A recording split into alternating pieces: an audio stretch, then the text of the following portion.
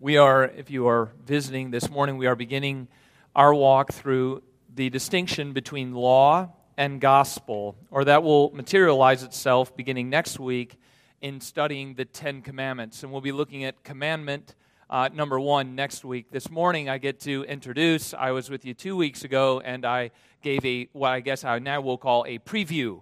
And then the preview is now leading to an introduction. And then next week we'll begin with commandment number 1. On how does a Christian relate to the Ten Commandments. It'd be interesting. I won't do it, don't worry. I'm just labeling it interesting. If I was to ask who could stand up here and if we could put together collectively the Ten Commandments in order. Many of us might not exactly. Thank you, Caleb. I won't call on you for the first one. That's right. So, we have a need, don't we? I thought that I would begin our time together on the Ten Commandments by affirming for you David's spirit toward them, that is, the law of the Lord. I'll read it for you, Psalm 19, beginning in verse 7. The law of the Lord is perfect, reviving the soul. I'm hoping by way of reading this for you as you're hearing it, that your heart too, through our study of the Ten Commandments and our relationship where we stand in Christ to the Ten Commandments, will also move your heart and your mind, your soul, into joining with David to say, indeed, the law of the Lord is perfect, reviving the soul. The testimony of the Lord is sure, making wise the simple. The precepts of the Lord, this is great. They're right. That's great. They're right. It's true. Blessed be the Lord. And as a result of being right, look in verse 8, they rejoice the heart. The commandment of the Lord is pure, enlightening the eyes. The fear of the Lord is clean, enduring forever. The rules of the Lord are true and righteous altogether. More to be desired are they than gold, even much fine gold. Sweeter also than honey, drippings of the honeycomb. Moreover, by them is your servant warned. In keeping them, there is great reward.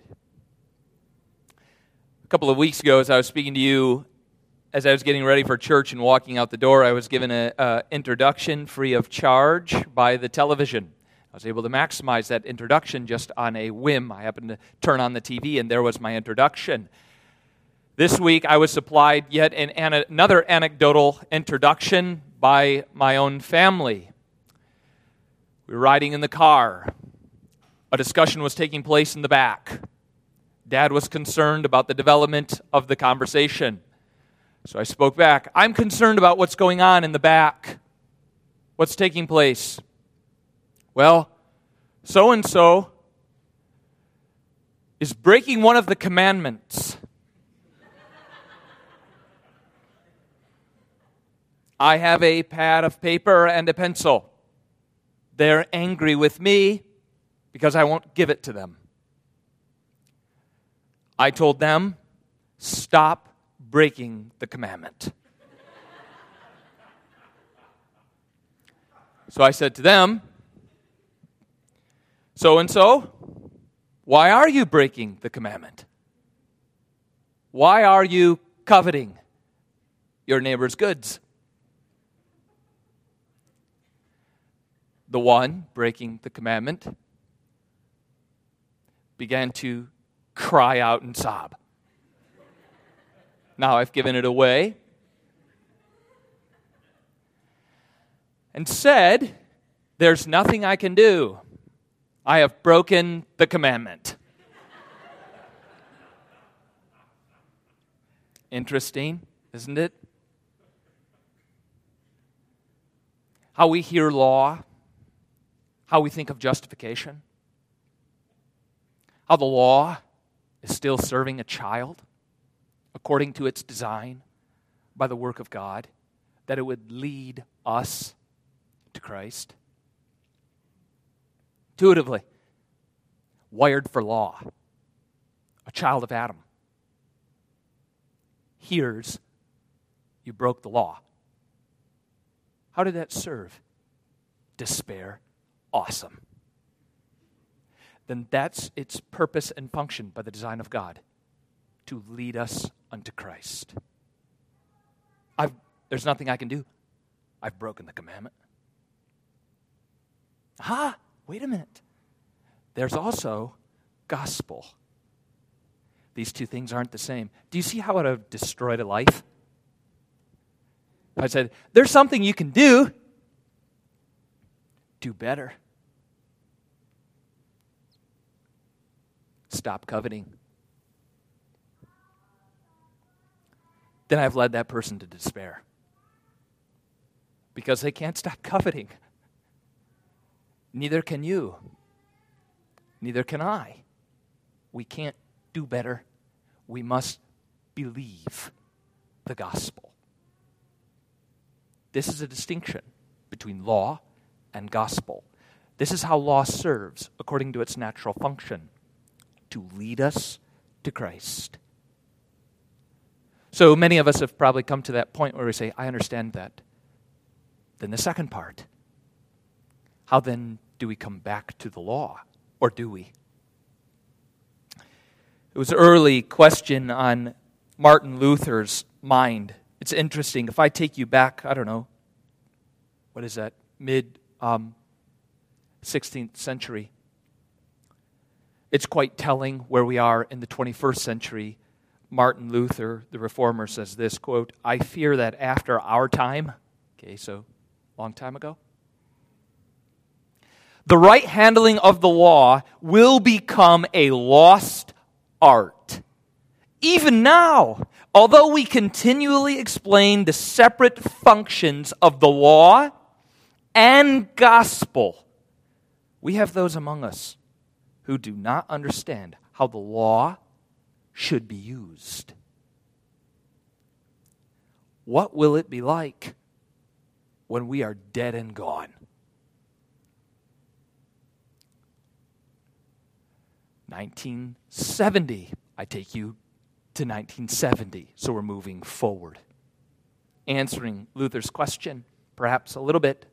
And still, some of us in this room weren't around in 1970. Some. John Murray, writing in 1970, says this in answer to Martin Luther's question of, I wonder what it'll be like when we're dead and gone. It says, the statement of such, that is, an affirmation of the role of the law in the life of the Christian. If I were to say to you, the law still serves and functions in your life as a believer. The Ten Commandments matter to you. If I were to say that, this is what Murray says in following Luther some nearly 400 years later. The statement of such a position is exceedingly distasteful to many of modern thought, both within and without the evangelical family. It is agreed that the conception of an externally revealed and imposed code of duty, norm of absolute right thinking, thought, and conduct is entirely out of accord with the liberty and spontaneity of the Christian life. We are told that conformity to the will of God must come from within, and therefore any stipulation or prescription from without in the form of well-defined precepts is wholly alien to the spirit of the gospel. He concludes, it is inconsistent, they say, with the spirit of the gospel and the principle of love. In some, they suggest, do not speak of law, nor of moral precept, nor of code of morals. Speak to me only the law of love. That is 1970. I take you back in time to Theodore Beza. Another reformer, same era, as belonging to that of Martin Luther. And that is, he suggests this. And this is where we're heading together as a church family in our study. According to Beza, he writes this: ignorance of this distinction between law and gospel is one of the principal sources of the abuses which corrupted and still corrupt Christianity. We know this to be true because we consider Beza's comments reflect the truth present that the problem that you might have now, the problem I might have right now, the problem within the church right now about law and gospel is not new. That is, in the mid-16th century, again, he would say, the principal problem, the principal abuse within the church is a confusion between law and gospel. It's an abuse. Law is leveraged, not according to the way it was intended to be used, but it's leveraged to hurt and wound. It's an abuse. We know this to be the case then, and then we go all the way back to the New Testament. This is principally one of what things that Paul wrestled with in his own ministry, isn't it? I want to take you there to think about three principal confusions surrounding the distinction between law and gospel. So we've gone through the 16th century down now to the 1st century to see, indeed, this is not new. The struggle you have, the struggle the church presently has, the struggle the church had in the mid-16th century, that is with the Reformation, all the way to the 1st century. It has always been a point of leverage and abuse to confuse law and gospel. And the consequence of confusion is heartbreaking. The guilt that is heaped up, I can't do anything. I broke the law. You're right. Well, there is a pathway to freedom. How? Tell me. I'm sobbing in the back of this car. Tell me how. Don't do it next time. Countenance falls. Heart is broken. That's it. Don't do it next time. That's abuse. And we all know, as parents or teachers of any kind, we all know that external conformity to law standard is not really keeping the heart of the law anyway, is it? It's not in stride with its spirit. Yet, indeed, it can motivate while it destroys. This is how Paul spoke of the law and gospel being confused in the New Testament. Turn with me to Romans 6, if you would, please. So back from Psalms to Romans 6 to look at three specific confusions between law and gospel. This is our introduction, as I said, to the discussion of law and gospel as we will look at the law of the Ten Commandments.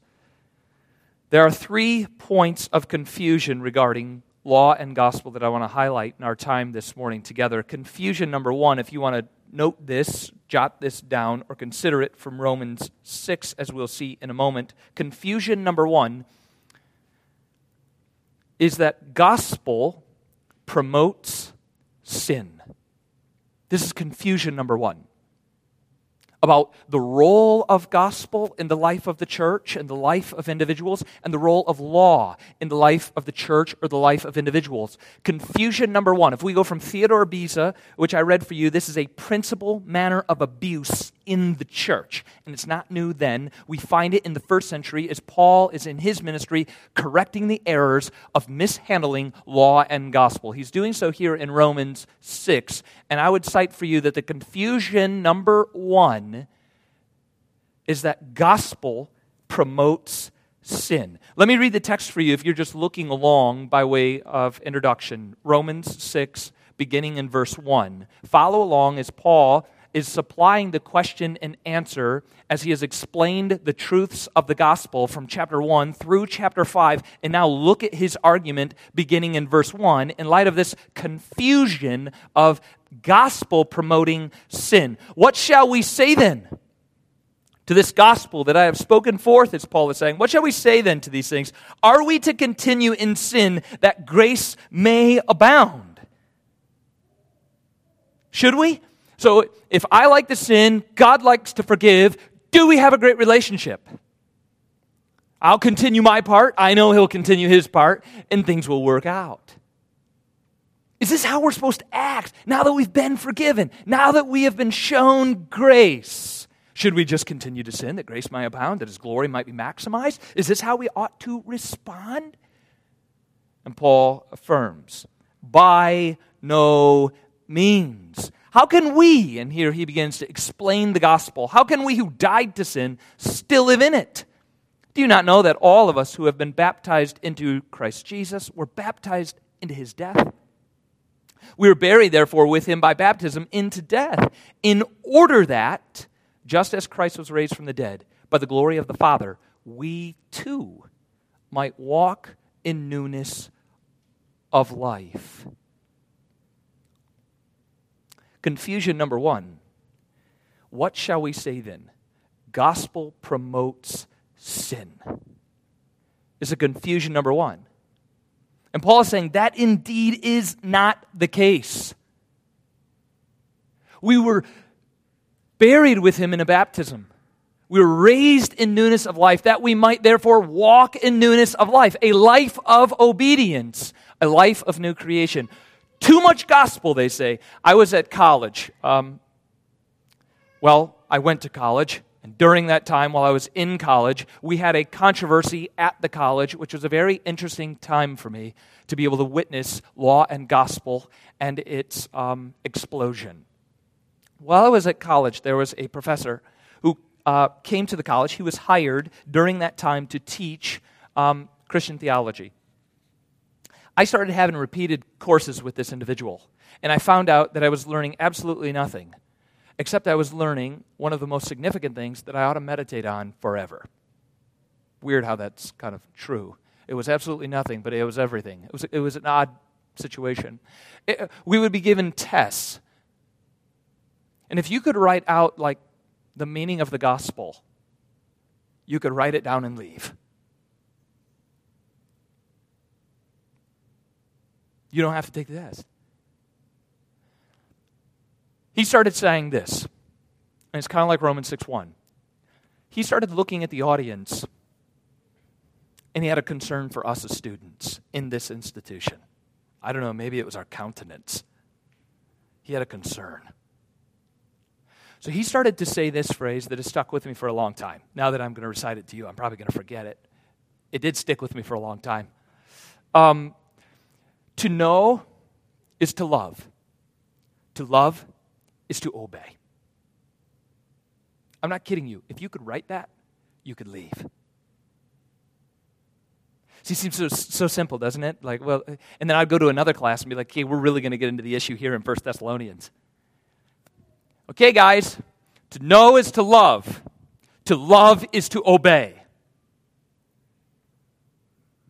See, and you're thinking, that sounds fine. Okay, so to know the Lord as he is to be known, as he is revealed in Holy Scripture, to know he who has lived, died, been buried, and been raised, and is coming again, to know him as he is known, I will fall in love with that which I have come to know.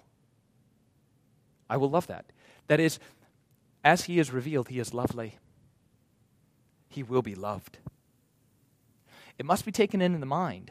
You must know him. And as you know him, you will love him. And as you love him, you will obey him. It will be your delight. Now you think, okay, this seems to make sense. To know is to love is to obey.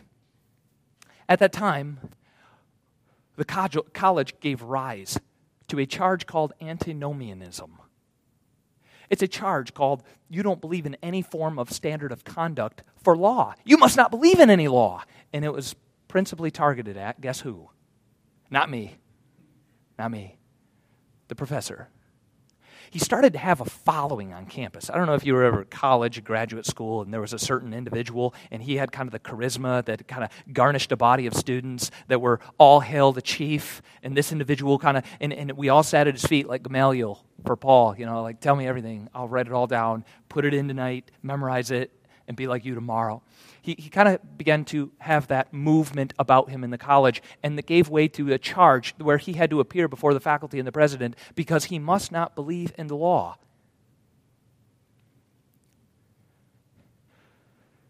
Because people were believing the gospel. He really believed that if you knew the Lord, you will love him, for he is himself lovely. And as you love him, you will obey him. It will be your delight to do so. That's going to promote sin. That's too much freedom. How do we know that they'll obey becomes the concern, right? That's what was a matter at Rome in chapter 6. What should we say to this freedom? Let's sin, that grace might abound. This is the concern. You start preaching just know, love, and then maybe obedience will occur. How do you guarantee obedience will occur? Standards, laws, principles, moral code, conduct, duty. He was indicative. No, don't you see, it will occur. Because they will love him, and that will be their delight to obey him. During that time, it got quite wild. We received public apologies, so on and so forth, as we watched a public execution occur in front of us. And then an interesting time on campus because it became this discussion of law and gospel. And then when he was removed, it became a student body issue of law versus gospel. Because confusion number one surrounding the role of the law and the gospel is that too much gospel will create too much freedom. And freedom will give way to sin. An interesting thought along these lines, when that was the charge to Paul in Romans 6, did you notice what he said? Not yet, because I haven't read it. So you didn't notice?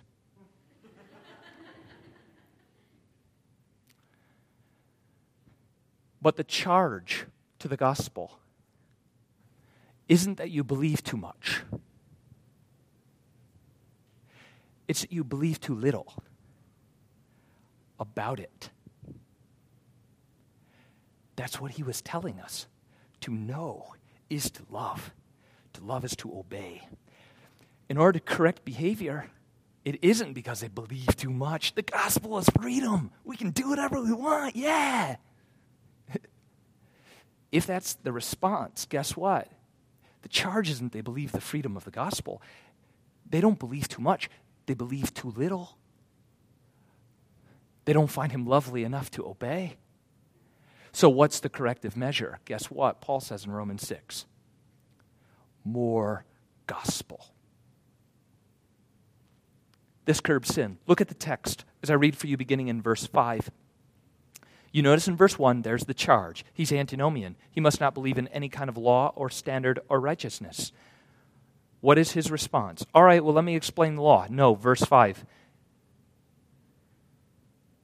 You must know the gospel. For if we have been united with him in a death like his, we shall certainly be united with him in a resurrection like his. We know that our old self was crucified with him. See, to know is to love is to obey. We know that our old self was crucified with him in order that the body of sin might be brought to nothing. This is gospel. So that we no longer be enslaved to sin. This is the gospel. For one who has died has been set free from sinning. Now, if we have died with Christ, we believe that we will also live with him. We know that Christ, being raised from the dead, will never die again. Death no longer has dominion over him. For the death he died to sin once and for all. But the life he lives to God. So you also must consider yourselves dead to sin and alive to God in Christ Jesus. Let not sin, therefore, reign in your mortal bodies to make you obey their passions. Do not present your members to sin as instruments for unrighteousness, but present yourselves to God as those who have been brought from death to life, and your members to God as instruments for righteousness. For sin will have no dominion over you, since you are not under law, but under grace. Did you see? He had a perfect time to insert more law, didn't he? This is getting out of hand. What should we do? I'll rein it in. He expounded upon the gospel. To truly know is to truly love. To truly love is to truly obey. One citation, Charles Haddon Spurgeon, perhaps you have heard of him. Charles Haddon Spurgeon said this, and I think that our hearts will resonate with this. He says, "When I thought God was hard," do you sometimes think that? When I thought God was hard, I found it easy to sin. Isn't that the way the heart responds? I broke the commandment. There's nothing I can do. You're exactly right. You broke the commandment. Well, man, forget about this. I'm just going to keep breaking the commandments. When I thought God was hard, I found it easy to sin. But when I found God so kind, so good, so overflowing with compassion, I smote upon my breast to think that I had ever rebelled against one who loved me so and sought my eternal good. Gospel doesn't promote sin. Confusion number one. So, in order to kind of deal with the other issue, we come in with confusion of law and gospel number two. Confusion number two is we'll substitute then. If the gospel promotes sin, we'll substitute the gospel for the law. Confusion number two, isn't that the standard kind of Christian DNA? We pendulum swing. You know? I heard a word over here. I saw a video on YouTube. I'm over here now. I entered into this discussion. I'm over here now. Because we got to rein this thing in. So we tend to... So it's in the DNA, isn't it? It's nothing new. So we don't like this sense of, I can't get my arms around it. I better just correct it with more law, substitute gospel for law. This is confusion number two. If you'll look with me over at Galatians chapter 2, as Paul is dealing with this, go forward from Romans to Galatians and look with me at chapter 2, where there is this substitution of law for gospel. Confusion number two is Paul is dealing with the proper function of law and the proper function of the gospel in the life of God's people. Do not confuse or substitute law for gospel. Chapter 2 of Galatians, look with me just briefly at this little text here of chapter 2, verse 15 and 16. We'll come back and deal with another element of confusion from this very same text. But beginning in verse 15, we ourselves are Jews by birth and not Gentile sinners. Yet we know that a person is not justified by works of the law, but through faith in Jesus Christ. So we also have believed in Christ Jesus in order to be justified by faith. To be justified by faith in Christ and not by works of the law. Because by works of the law, look at the universal negative in case you think maybe you're not applied here in the text. Universal negative. Because by works of the law, no one will be justified. There it is. Everybody in here. That's us. We're here. Not one of us, you, myself, no one here, no one universally that has been born into this earth will achieve justification. That is righteous standing before God by obeying external law code. You can't do it. We know positively that no one will achieve righteousness by law code in obedience. Period.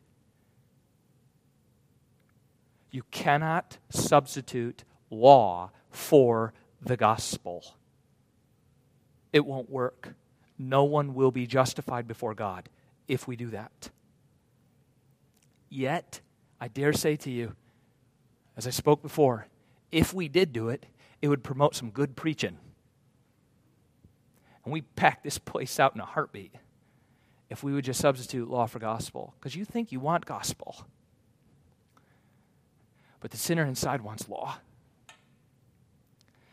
If I speak of external code, duty and conduct, 7 steps, 4 good thoughts to achieve a better you tomorrow, I will finally, for the first time, be considered relevant and my messages applicable.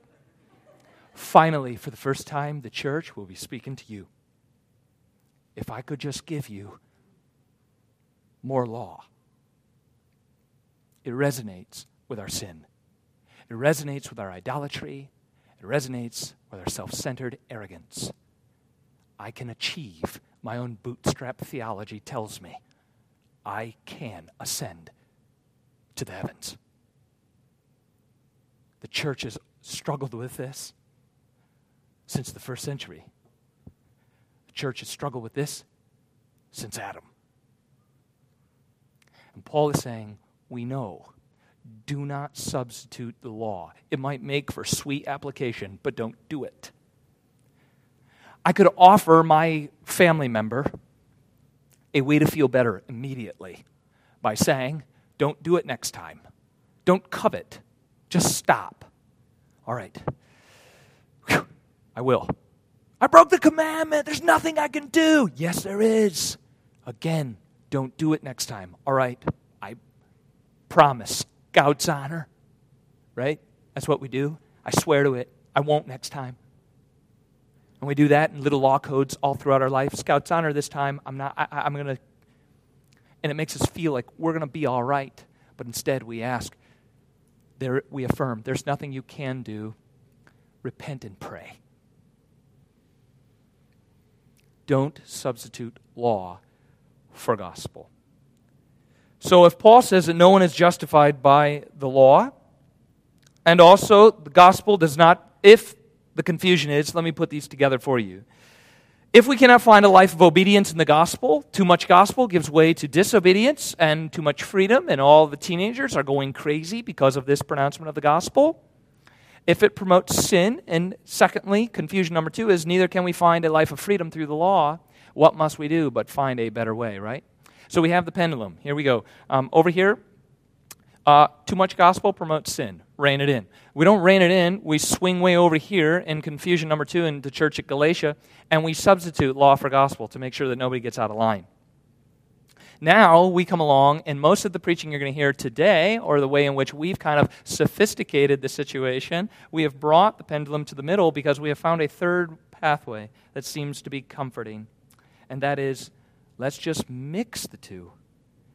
Let's do a little dicing, and I don't even know cook terminology. I cook nothing. Let's sprinkle and dash a little bit of this and a little bit of that and make our own mixture of law and gospel. Let's take that which we know. God is saying, hey, the teenager's getting crazy over here.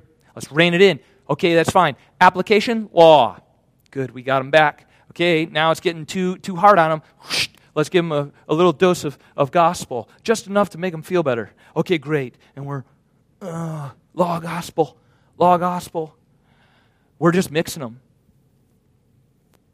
So it is. Conventional wisdom today among many Christians is this, quote, we must find the right balance between law and gospel so that we don't fall into either manure pile, that of legalism or license. I hope you didn't think that was a good idea. By right balance, so we're not here, we're right here. Right down the middle. There we are. Right balance simply means mixture, doesn't it? Because is there a recipe book in the Bible for just the right amounts? Which ones matter more than the other ones? Is music permissible? Holding hands isn't? Movie going is okay, social drinking isn't. What else is there out there that might tempt somebody? Let's figure out the percentages and let's stack them appropriately so that we can guarantee they'll be godly. Confusion number 3, mix them. Mix law and gospel. if this is the right pathway forward, I would ask you, I would ask anyone that would say something like, so that we don't fall into either manure pile, that of legalism or license, I would suggest that a mixture is indeed a manure pile. How do we find the right balance? Does the New Testament tell us what the right balance is for your children, for my children, for one another, for our own conscience and our life lived before the face of God? Does Scripture give us the ingredients of right balance? No, it doesn't. Scripture never in the New Testament calls us to discern the right balance between law and gospel. We will hear it called the victorious Christian life, perhaps. How are you to go from being kind of an okay Christian to a real Christian? How are you going to hit that plateau? How are you going to get there? Well, to live the victorious Christian life is to have the proper balance of law and gospel. This is not found in the right mixture of command and promise. So someone would stand up here and I would say, okay, I talked to that person last week. You know what they need? You know what they need? They need this one, this commandment now. I'm going to leverage commandment. That will strengthen them. I'm going to come over here and I'm going to give them, this person over here, I'm just going to give them gospel. And I'm going to be in control of dispensing law and gospel. And I'm going to find the right balance of mixing the two together. The New Testament nowhere challenges us. Believers, find the right balance. Find the right mixture. If you're giving way to sin, it's not because you believe something, it's because you don't believe something in the gospel. That is, once again, Luther warned against it this way, quote, "It seems a small matter to mingle law and gospel." A small matter. It's, it seems to be a small matter to mingle law and gospel, to mingle faith and works, but it creates more mischief than man's brain can conceive. To mix law and gospel not only clouds the knowledge of grace, it cuts out Christ altogether. Let me show you from Galatians 2 how that is the case. Look with me in chapter 2, beginning in verse 11 now, where this is the issue of mixing. Confusion number 3, mixing law and gospel together. Verse 11, look at Paul's language. But when Cephas came to Antioch, that is Peter, fellow apostle, I opposed him to his face. Whoa.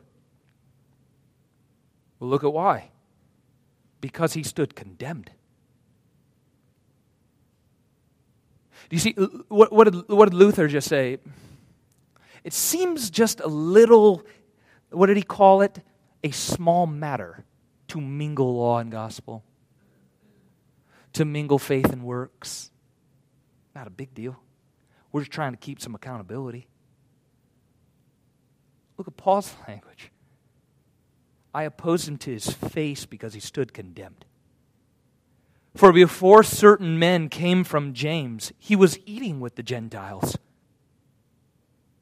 But when they came, he drew back and separated himself, fearing the circumcision party. An issue of law and gospel. Verse 13. The rest of the Jews acted hypocritically along with him, so that even Barnabas was led astray by their hypocrisy. But when I saw that their conduct was not in step with the truth of the gospel, I said to Cephas, by the way, before them all, if you, though a Jew, live like a Gentile and not like a Jew, how can you force the Gentiles to live like Jews?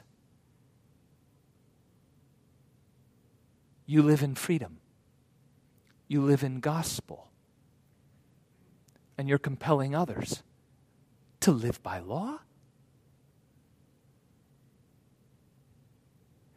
So that so much even a bystander, Barnabas, gets caught up in your confusion and your mixture of law and gospel and acts the part with you of hypocrisy. Look at the rest of the text, verse 15. We ourselves are Jews by birth and not Gentile sinners. Yet we know that a person is not justified by works of the law, but through faith in Jesus Christ, so that we also have believed in Christ Jesus in order to be justified by faith in Christ, not by works of the law. Because by works of the law, Peter, everyone that's listening to me yell right now, this is Paul, I said to him before everybody, that everybody might know, not one of us will be justified by works of the law, verse 17. But if, in our endeavor to be justified in Christ, we too were found to be sinners, is Christ then a servant of sin? Certainly not. For if I rebuild what I tore down, I prove myself to be a transgressor. For through the law, I died to the law, so that I might live to God. I have been crucified with Christ. It is no longer I who live, but Christ who lives in me. And the life I now live in the flesh, I live by faith in the Son of God, who loved me and gave himself for me. Peter, I do not nullify the grace of God. For if justification were through the law, then Christ died for absolutely no purpose. It seems a small matter to mingle law and gospel, faith and works, but it creates more mischief than man's brain can conceive. To mix law and gospel not only clouds the knowledge of grace for Barnabas, carried away, but as Paul says, it cuts out Christ altogether. He died for no purpose. One more quotation for you.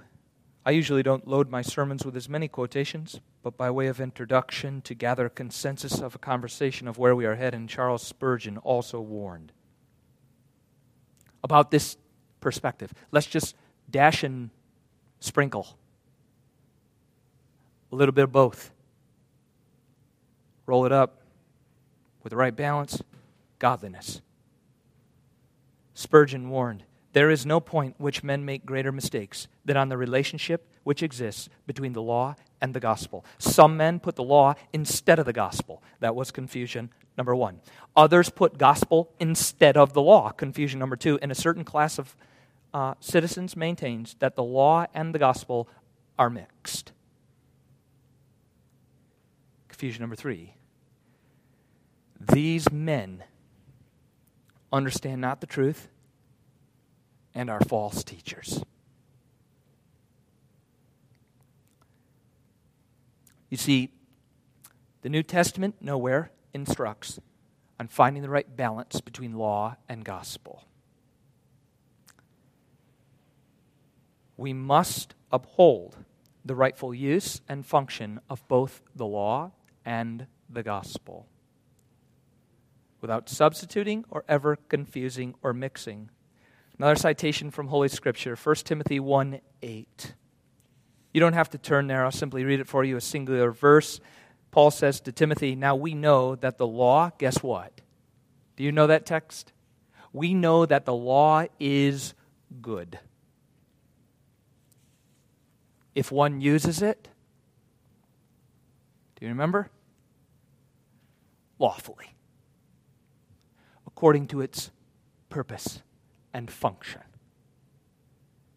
There's nothing wrong with the law of the Lord. Indeed, don't we agree with David? It is our delight. It is sure. It is right. It is pure. It is true. There's great reward in keeping them, and in it we are warned of unrighteousness. According to its rightful use, we are led to Christ. We affirm the law is good if one uses it lawfully.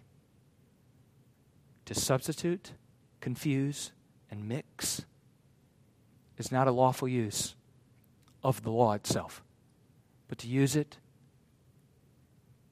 as a false teacher, bringing confusion. So this is my final comment to you this morning as I introduce to you where we'll go for the Ten Commandments to indeed find our delight in the law of the Lord. What then is the rightful use and function of the law and of the gospel? That's what I'm saying. We must explore, we must gather, we must apply the rightful function of the law and the gospel. The question is, well then what do you think is the rightful function of the law and of the gospel? I think a helpful, perhaps even better stated, I think a biblical answer comes from the Puritan Samuel Bolton. This is how I would understand the law and the gospel and their proper function and role in the life of the Christian, and this is how we'll go forward in our study and handling of the Ten Commandments. That is, quote, the law sends us to the gospel, that we might be justified. And the gospel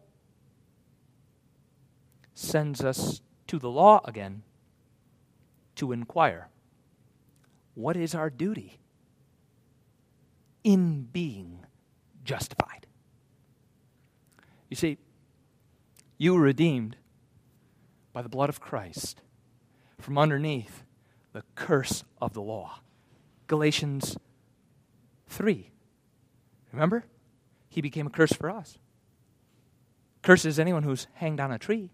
That is your boast. I'm crucified with him. I too will be raised with him.